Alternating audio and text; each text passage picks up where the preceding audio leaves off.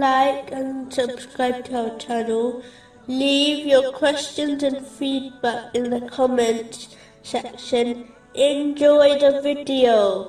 Continuing with the last podcast, which was discussing chapter 9, verse 98. And await for you turns of misfortune.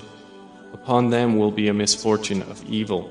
The Holy Prophet Muhammad, peace and blessings be upon him, once advised, in a narration found in Sahih Bukhari, number 13, that a person cannot become a true believer until they love for others what they love for themselves. This does not mean a person will lose their faith if they do not fulfill this criteria. It means that a Muslim's faith will not be complete until they act on this advice. This narration also indicates that a Muslim will not perfect their faith until they also dislike for others what they dislike for themselves. This is supported by another narration found in Sahih Muslim, number 6586, that the Muslim nation is like one body. If one part of the body is in pain, the rest of the body feels it.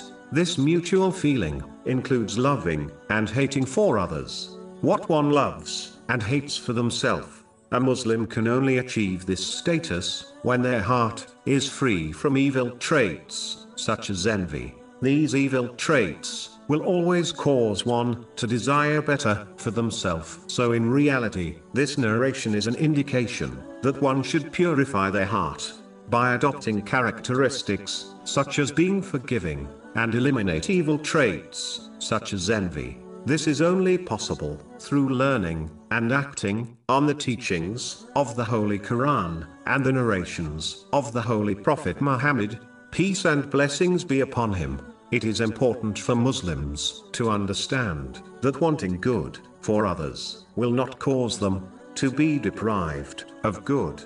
The treasury of Allah, the Exalted, has no limits, so there is no need to adopt a selfish and greedy mentality. Desiring good for others includes striving to aid others in any way one can, such as financial or emotional support, the same way one would desire others to aid them in their moment of need.